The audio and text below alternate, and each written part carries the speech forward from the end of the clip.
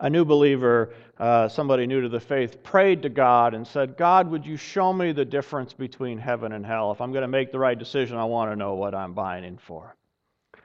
So that night in a dream, God took her to hell, and in hell there was this banquet table filled with lush food and everything good, and it was more than a heart, but there were splints on everybody's arms, and nobody could eat.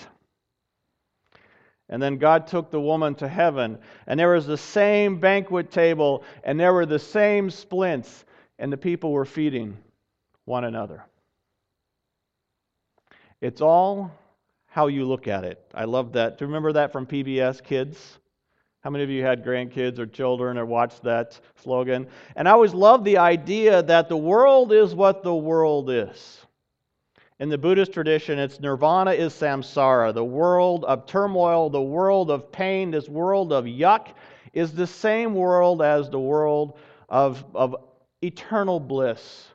Jesus said, the kingdom of God is within you. Don't look for it there. Don't look for it here. It's inside. It's already there. This thing that you're in that seems so terrible, the kingdom of God, the opportunity is here already.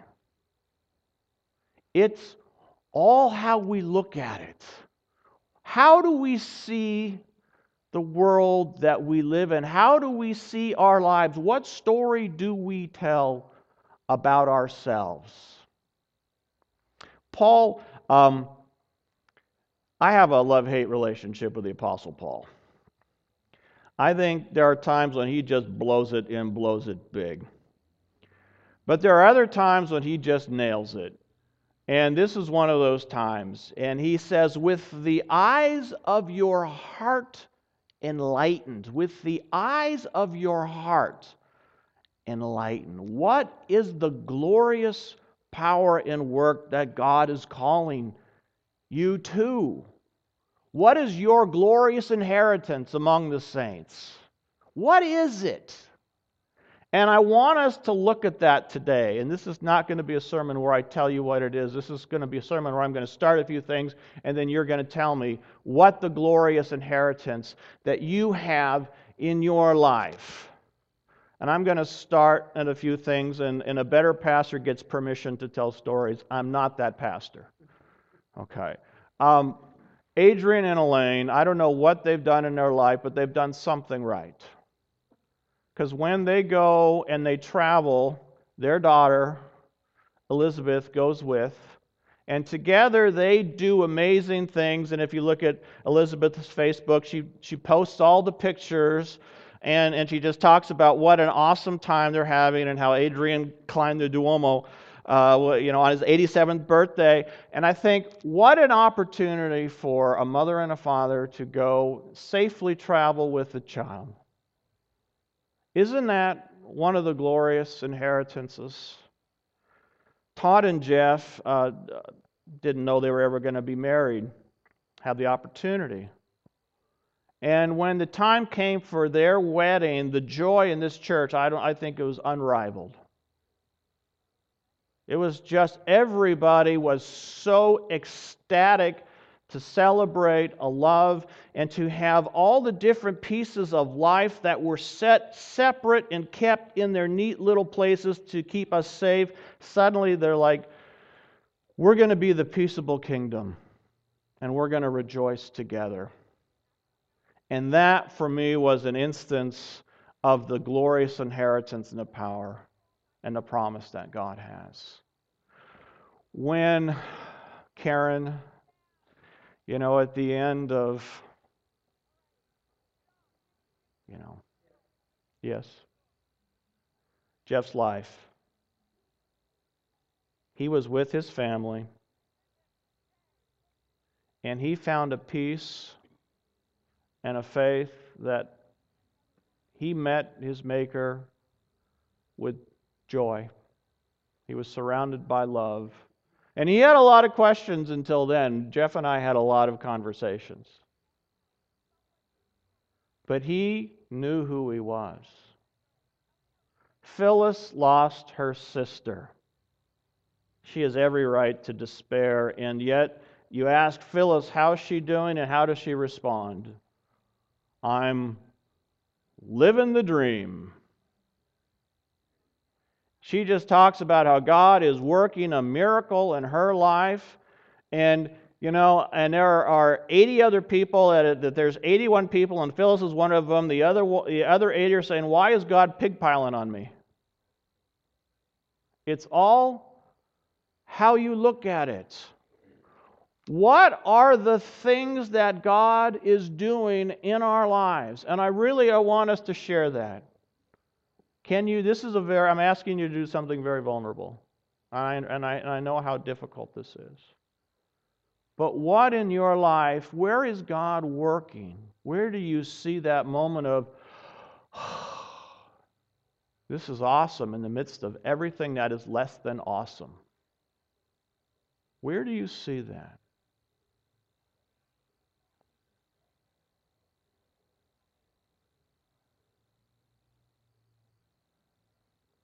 Yeah. Brave soul. With Zoe,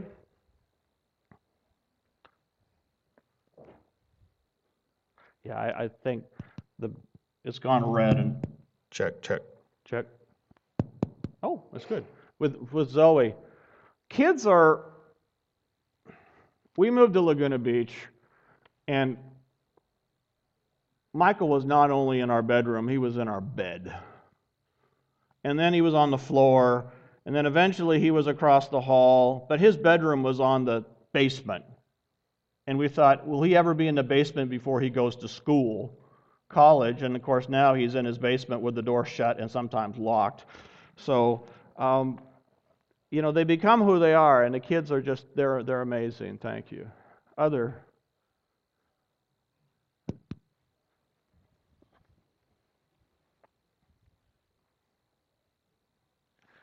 Most of you know my mom was in the hospital for the 4 months since like January 5th until about April, or even like May, April 5th, April 30th, or something like that.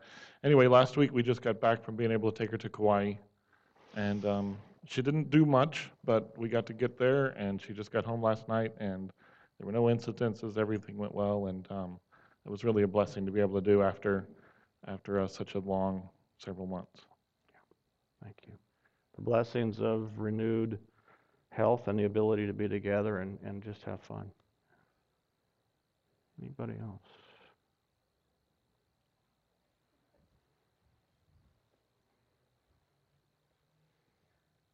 Along with your topic, and I'm never quite sure what's nature and what's nurture, but my parents, in their long lives, always looked on the positive side of things, no matter what was happening in their lives. They never complained. They raised me in a very God-centered home, but probably equally important was that they always did look for the good in life. And I think that's one of the best things you can pass on.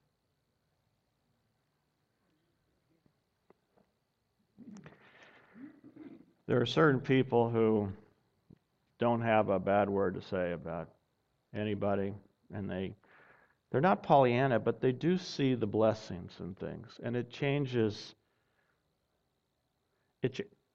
you when you're in their presence, and that's awesome. And other people who don't have a good thing to say about anything, and those are trying. So we celebrate people that do that. Anybody else? Oh.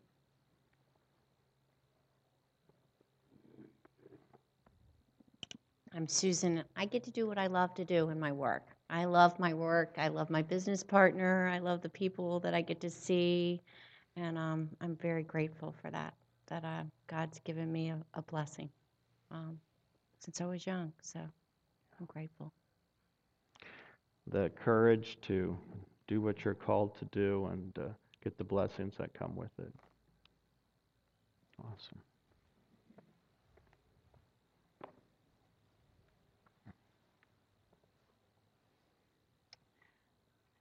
Somewhere, excuse me, somewhere in the recesses of my brain, it seems like I've said this before, sitting right here, but without music, where would we be? What Norman just played, Claire de Lune, has changed my day.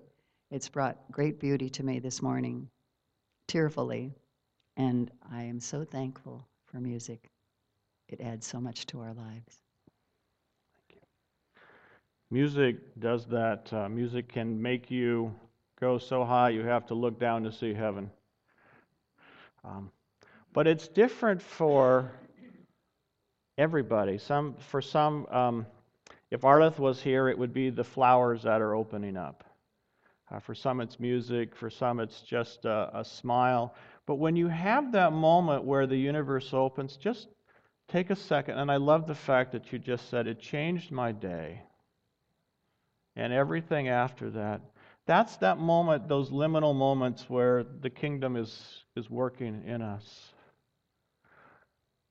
The promise of the gospel is not a promise of an afterlife where everything is suddenly going to be fine after this yuckiness.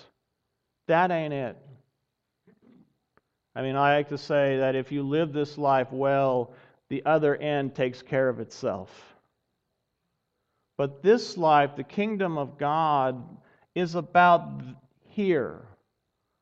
It's about now.